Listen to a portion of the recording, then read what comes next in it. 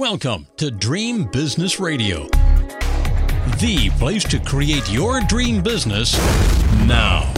Get ready for some inspiration, some encouragement, some proven business building strategies, and a couple of new ideas that you haven't even thought of. It's time to leave slow and steady as she goes to the other entrepreneurs, because this program is all about speed and fast results. And now, broadcasting from his floating home somewhere in the Atlantic Ocean, the Dream Business Coach himself, Jim Palmer. Hello there, everybody. I'm Captain Jim Palmer, the Dream Business Coach. I am the founder of the Dream Business Mastermind and Coaching Program, creator of No Hassle newsletters, my done-for-you newsletter program used by over 1,200 small business owners over the last 10 years.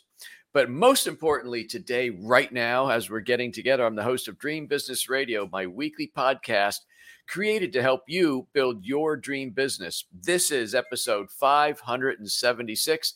My special guest today is Barbara Mason. Barbara, how you doing today? I'm great. Glad to be here. I'm very excited.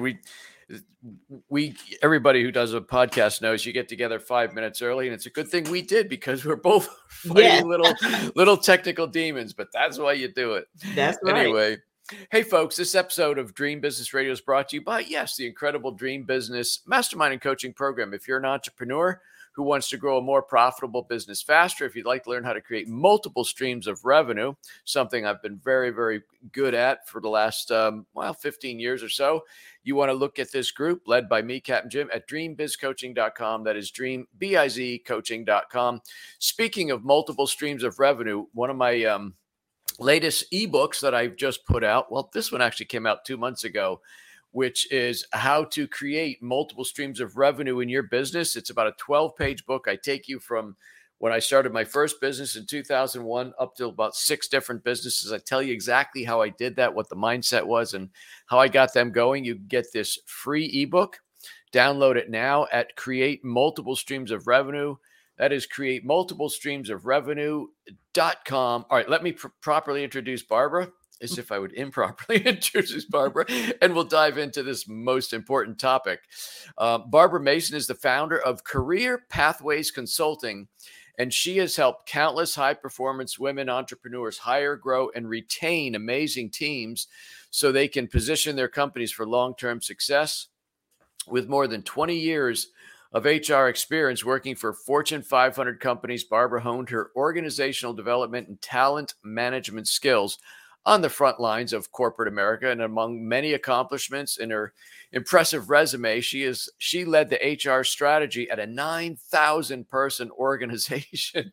I don't know any entrepreneurs who go, I'm going to have 9,000 people, but it did happen there.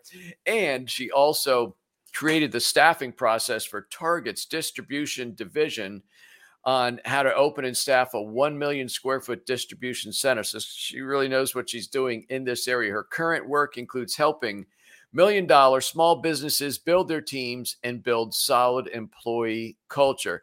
Barbara, welcome again to Dream Business Radio. I'm excited. Thank you so much. Yeah. So this is a really important topic. You know, people know me, I've been doing this for over 10 years, the podcast. I love marketing. I love branding. I love all the things of scaling and business. But if you're going to scale and grow a business, and you eventually have to get out of that chief cook and bottle washer mode, that means bringing on your first employee and then perhaps all the way up to 9,000. I don't know. But this is a really important topic that I think a lot of people are unprepared for. And when I promoted this episode, I'm taxing my feeble memory. It's how to hire smart and what was the fast, I think. How to hire fast. That's right. And so anyway, I was really excited to talk to you. But before I dive in, I always like just a little bit of background other than the professionally written resume. So when did you like in 5th grade say, I'm going to have a career in HR? HR looks awesome. Like what led that path? That would be a cool story, and it's not my story. Okay, all right. So no, I didn't necessarily decide I wanted to be in HR in 5th grade. I actually was a computer science major. Is that right?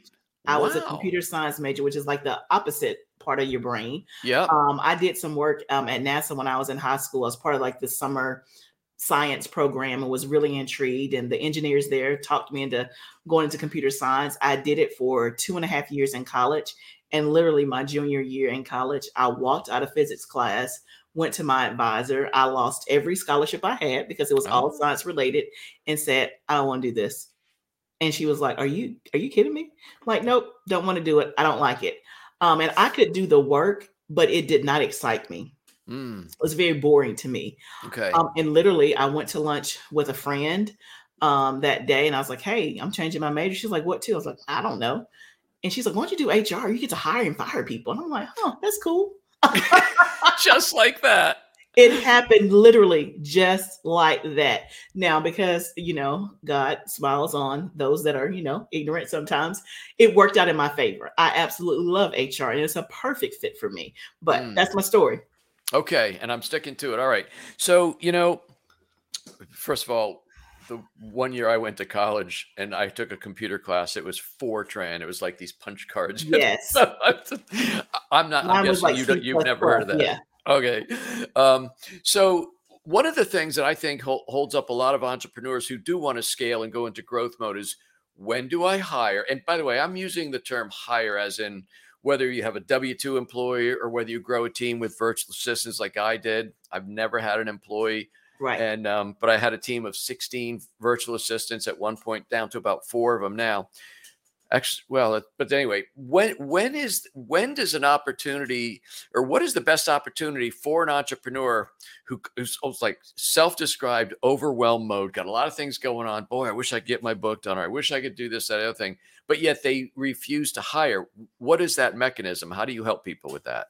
Yeah, absolutely. So it's one thing is mindset first, and thinking about, why don't you want to hire? And so I hear all kinds of things about why.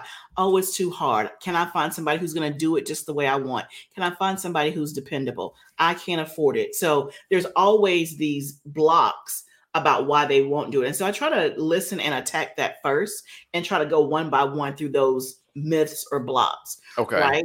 And so one of the biggest things is, I can't afford to hire. And I always say, well, can you afford not to?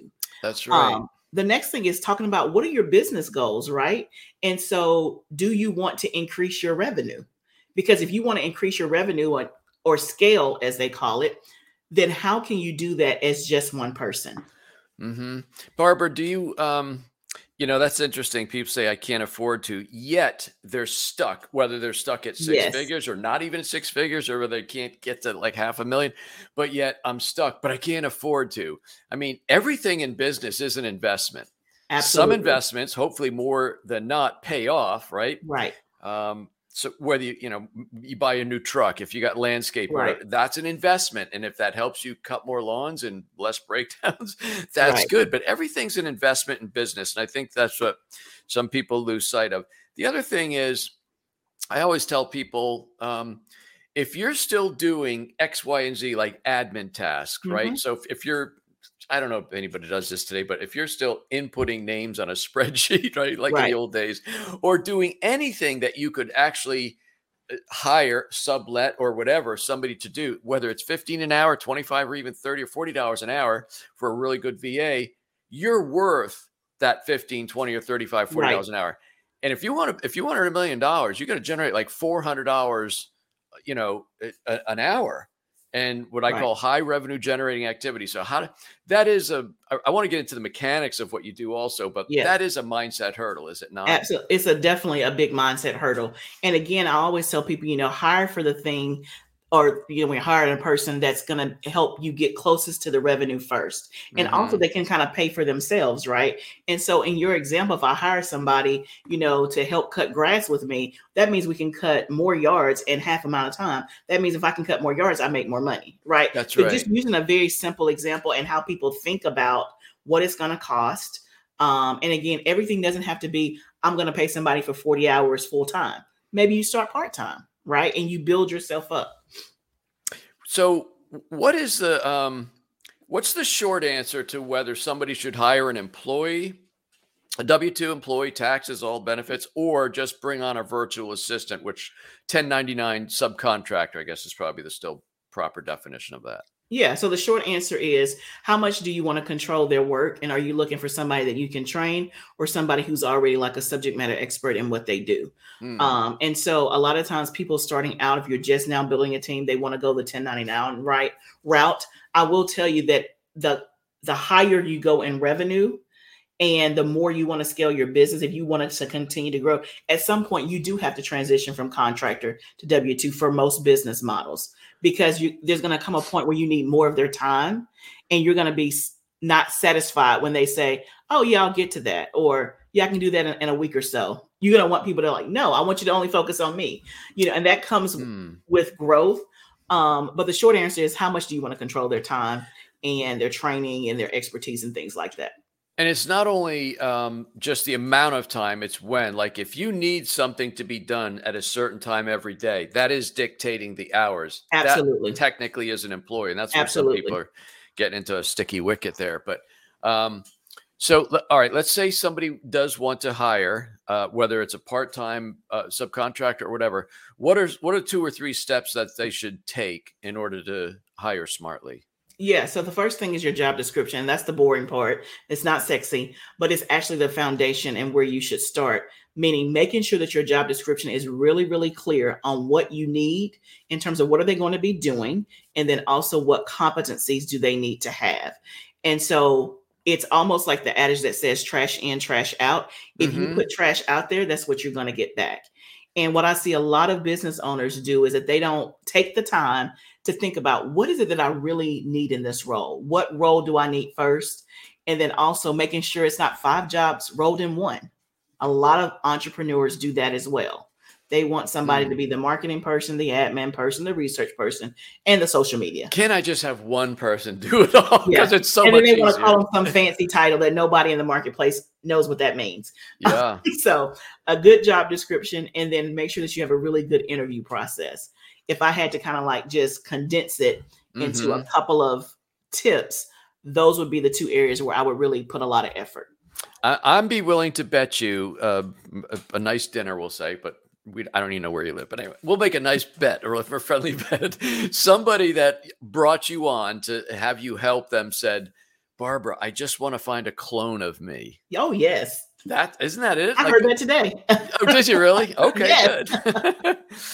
and in reality, you may want somebody with the same work ethic, et cetera, but you'll never find anybody that cares about your business as much as you. Right. And I also think that you want to hire somebody who's going to be good at what you're not good at. Absolutely. You may be able to you may be able to write copy. You might be able to build a website. But I mean, when I built my first website in 2001, it probably took me 60 days. It was a hunk of crap, but I didn't want to pay anybody. I mean, I have a much different mindset today. But besides the money, I do think, in my opinion, correct me if I'm wrong, you want to hire somebody that will do the things that you don't want to do, or maybe the things you stink at. But yet those are key to growth, right? Yeah, absolutely. And that's a good point. I really just heard that today. Like, I really want somebody like me. And so again, I ask lots of questions because I want to get to the root. Usually when people say that, it's about how they work, right? I want somebody who has the same values, that's going to communicate the way that I would communicate, and things like that. But you're right. You want to hire for the things that you're not good at, right? So I always say, just because you can do something doesn't mean you should do it, in your business. In your business, you have to really hone in and spend the majority of your time focused on the things that only you can do as the CEO. If it's bringing in new business, if it's, talking to the club, whatever it is, that your zone of genius is what I call it. That's where you should be focused. Everything else you should be hiring and outsourcing for. Yeah. I shared a meme the other day, and it was about when it's time to hire a coach, right? To help you. I think hiring a coach is equivalent to investing in speed. Somebody's going to help you get there faster, right? Right. And somebody replied, yes, but if you're smart, you can figure everything out. I don't like to engage back and forth, but I'm like, well, that is true. But when I all of a sudden, when I had like 12 or 13 team members on my team for the various companies, somebody said, actually, one of my assistants said, we need some kind of project management software. We got people doing this, that, and the other thing. Right.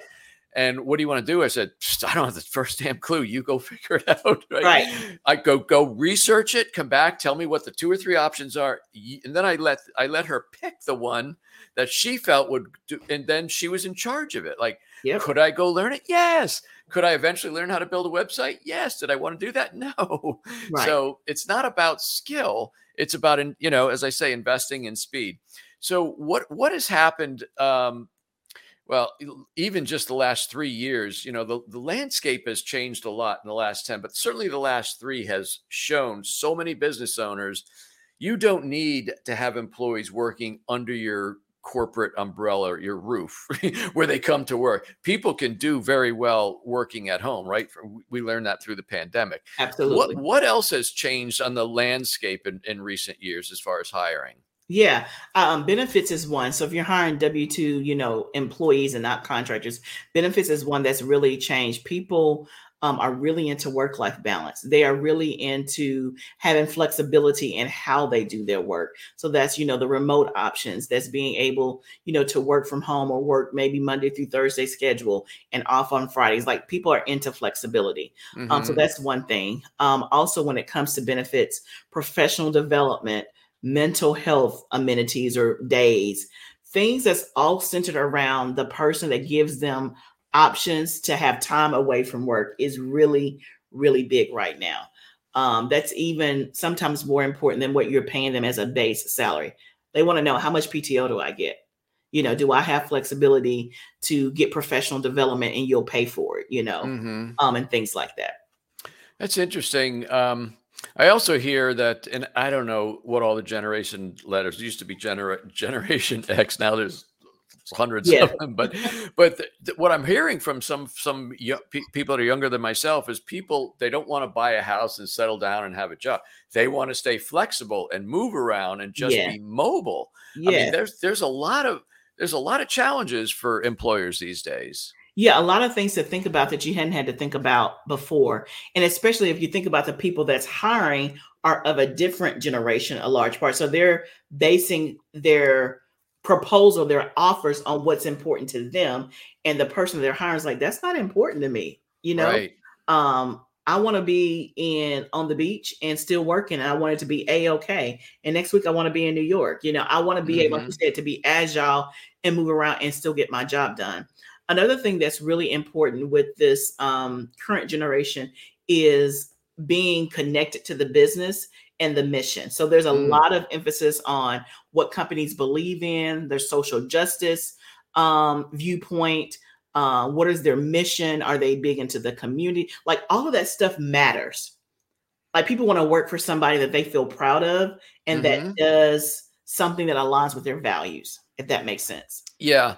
So you mentioned early on, probably 10 minutes ago, about writing. One of the first things to do is write a job description. How do you go about that? I mean, is it a long, drawn out paragraph? Just, write as you speak, or are you looking for bullets? What's the first step you should do? Yeah. So job description is going to have like 4 or 5 main parts. So one, have something about your company. So tell what your company does, what its mission is, and like, what are the core values? So people have an understanding about what's important. Next, what job are you hiring for, and what are the duties of the job? So they're going to make copies, they're going to file, like whatever the duties are. Then you want to have and that should be in bullet points. And then you want to have a section that talks about what are the job requirements. Do they need a degree? Do they need to have 5 years of experience managing a budget? Whatever the requirements are. And then the last section is usually on what we call job details. Okay. Is it a full-time job? Is it hybrid? Is it remote? Do they need to live in a certain place? What's the pay? And what are the benefits?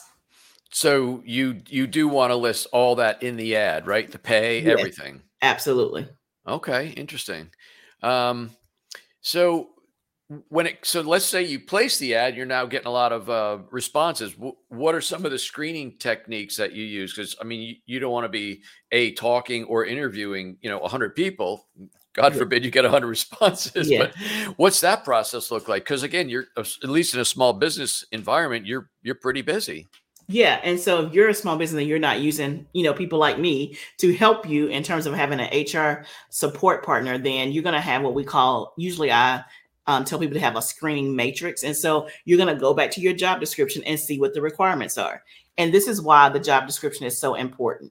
You have to have something to screen on. Mm-hmm. So if I said I want somebody with a bachelor's degree, 5 years of budget experience, must live in Atlanta, they must know Asana, and Zoom, like let's say that's the 4 criteria, then at least I have 4 things that I can screen on. So I'm going to look at the resume. Do they have those 4 things? Yes. Yes, pile. If they don't, no pile. Here's what happens with a lot of business owners. They don't think through what are the requirements, and they put words like can communicate, can prioritize, time management skills. You cannot screen on that off a piece of paper. You can screen on that in an interview. And so what happens is, because the job description is not solid and clear, then when it's time to screen, they have no way of screening. Does that make sense? Yeah. So that's the initial screening. Then let's say you want to bring some half a dozen people in for an interview, right? What's that process look like? I mean, I haven't done this in so long, but I'm imagining there's certain things you can't ask anymore, right? But there's certain things you want to ask to kind of flush out some of the things that might be, red flags or whatever. How do you train your clients to do an effective interview process or, screening? Yeah. So again, the interview, it goes right back to the job description. That's why I said it's the most critical piece, because your interview questions are going to be based on what you said you needed. So with the same example we just used for an interview question, if it's important to me that you have 5 years of budgeting experience, I'm going to ask a question. Tell me what has been the most challenging part of operating a budget. Tell me what's the biggest budget you've managed and what were whatever. So I'm going to ask questions specific to whatever it is that I require. If I'm looking for an innovative person, because that's one of our cultural core values, then I'm going to ask a question. Tell me about a time that you created a new process that wasn't there, and tell me how you went about getting approval for it. Does that make sense? So yeah, I'm not just asking. I'm sorry. Every question you just suggested, Barbara, was an open-ended question. I want to make sure people caught that. It's not like, have you ever had a budget? Yes. Have you ever, you're asking all open-ended questions, which I think is good. Yeah. And again, in the interview, you should have a mix of open-ended questions, behavioral questions, and hypothetical questions. So there's 3 different tiers. And again, all of that, if you're just a small business owner, you're probably not going to know. But again, when you hire someone like our team, we know it because that's what we do. And that's how we are able to get really good results and get a quality person.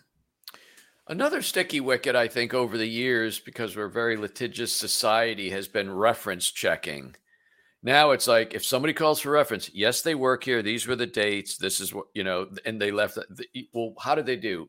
They worked here. It's like, you almost don't want to say anything because you're going to get sued for preventing somebody from getting a good job. That's right. So how do you check references? We don't. I only do it so I hate reference checks. Okay.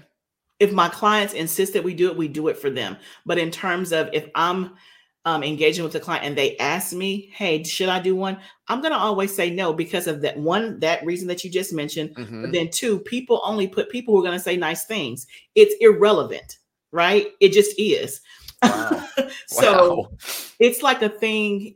It's like what people used to do. But in this new world, I don't think that it's important. I don't think it's relevant, because I'm only going to put people who are going to say nice things. And the people who are not going to say nice things can't tell me the truth because of legal laws. So what's the point? Wow. I mean, it's become a non-issue step, so to speak. There's just no reason for it. No, it's a waste of, and most people don't even call you back. Which really compounds the importance of the screening and the interview. Yes. Huh. So what are some of the pros and cons of working with like recruitment agencies, job boards, social media hiring, firms like yours? I don't do recruiting, or do you just teach people how to do it? No, I recruit. Okay. Yeah. So is that well, of course that's a good thing, Jim. She does it, but talk about the advantages. The advantages, and how do you work with a client? Okay. So the advantages are, we're going to cut down the time, and you're not going to have to spend your time and your effort trying to find the right person. So everything that we just talked about, in very short snippets, job description, interview questions, the average business owner doesn't know that, right? Which is why when they do it on their own, they don't make good hiring decisions. And so you're going to get expert help, and we're going to do it in probably a fourth of the time that's going to take you to do it. So that's that's why you would hire it out. And again, goes back to our conversation, is hiring your zone of genius, right? It's not just, oh, this is my company, I want to bring somebody in. There is an art and a science to assessing talent and making sure that you're clear on what you need. A lot of times when people are hiring and it doesn't work out, it's not that the person is bad, it's because expectations weren't clear. Okay. Or I thought they were going to do 4 jobs. I'm like, well, nobody can do 4 jobs, Yeah. So what we do with our clients is that we take care of the whole process from beginning to end. The only time commitment that our clients have is, one, to give us the information for the job description. Mm-hmm. So we do an intensive job intake process, so we know what you're looking for. And then they interview the top 2 candidates on the back end and pick who So they you want. do everything else and then present the top 2. See that. It's just really interesting. I love when I do an interview where I connect the dots, because I am my average listener, I think. And what's interesting is once you make the decision to outsource some things, the first decision you make to outsource is to outsource hiring somebody to do that job, right? Yeah. Because it's not your zone of genius, as you like to say. And it takes a lot of time. And so you mentioned about if you get 100 resumes, that's very typical. If you put out an executive assistant position right now, you're going to get 200 resumes. Who has time to go through 200 resumes? No. You don't. We have about 5 minutes left. I think I have about 30 questions left in my rattling in my brain. But so the next thing I think that's important is onboarding, right? Because it is an investment to recruit, to possibly work with a firm like yours, and then bring them on. And if they don't make it, if they leave in 30 days or 3 months or whatever, that's a very big cost to the business, right? Yeah. In terms of productivity, morale, and money. So what would be a good onboarding program look like to make sure somebody stays? Yeah, absolutely. So real quick, a couple of components is, one, making sure that you think about onboarding as a process, not just the paperwork that has to be done. And so typically the onboarding should at least be 90 days. And what that means is setting expectations about, this is your job, this is what we expect, and here's what we expect at the 30-day mark, 60-day mark, and at the 90-day mark. Also, frequent conversations or a pipeline of communication throughout the whole time. If you're seeing a problem at 30 days, talk about it then. Don't wait till the 90 days and let it build up and let it fester. So frequent communication, frequent feedback, and then also as the owner or the leader, giving them the resources they need to be successful in the role. So if their job is to work with 5 vendors, making that warm introduction, making sure they have access to the database, like whatever tools and resources they need, making sure they have that, and you're bridging that gap. Barbara, how does the whole remote work, flexible work, whatever you want to describe it, I guess with Zoom, are you doing interviews? Because somebody could hire somebody from Atlanta, live in Philly or Las Vegas. So you're not seeing anybody other than just on Zoom or something, right? Yeah, absolutely. And I think that's also a challenge for people. Maybe not younger generation, but maybe somebody my generation. Oh, I'm going to hire somebody that I have not met. And by the way, they're going to be working, 1,000 miles away from my business. Is that something you have to work with now or not so much with your clients? I mean, no, it's not a huge deal. I have some clients that want the person, even if it's a remote job, they want them to be in the same city as them. Okay. So that if they want to meet at a coffee shop and go through things, and I would say out of all the jobs we do, that's probably 30%. The rest are fully remote, and they're fine with them being in one state and they're in another state. Okay. It's just, the norm. Very good. Well, you clearly know what you're talking about, because here we are at the bottom of the hour, and I can always assess a good interview when I look up in the clocks like you're almost done, Jim. So I'm sure people have a lot more questions. By the way, folks, I did check out Barbara's blog. There's good information there. So why don't you give the website or email, phone number, whatever you'd like to do for people that want to learn more and connect with you. Absolutely. So the website is www.careerpathwaysconsulting.com.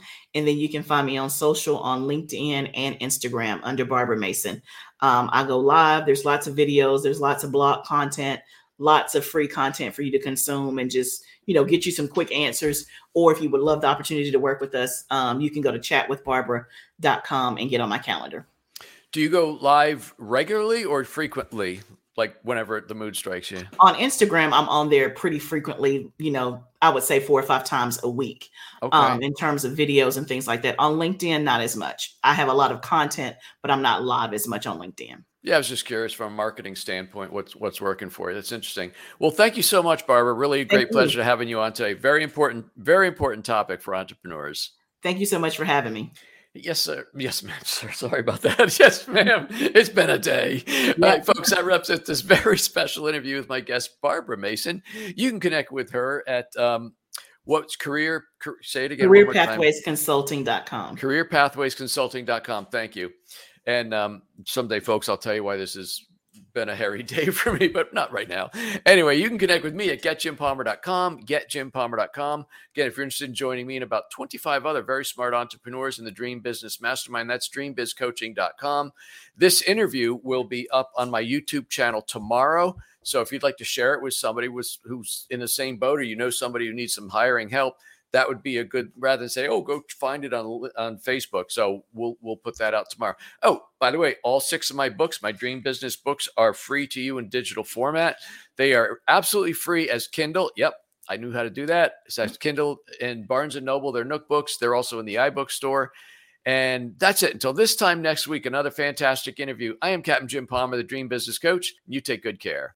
Now it's time to go implement what you've learned. Great ideas are nice, but results only happen through action and implementation. So stay focused. Kick all distractions to the curb. Sleep a little less if you have to. And create your dream business now so you too can live your dream lifestyle. To learn about building your dream business, join Jim's free Dream Business Facebook community at dreambizgroup.com. That's dreambizgroup.com. See you next week for more Dream Business Radio.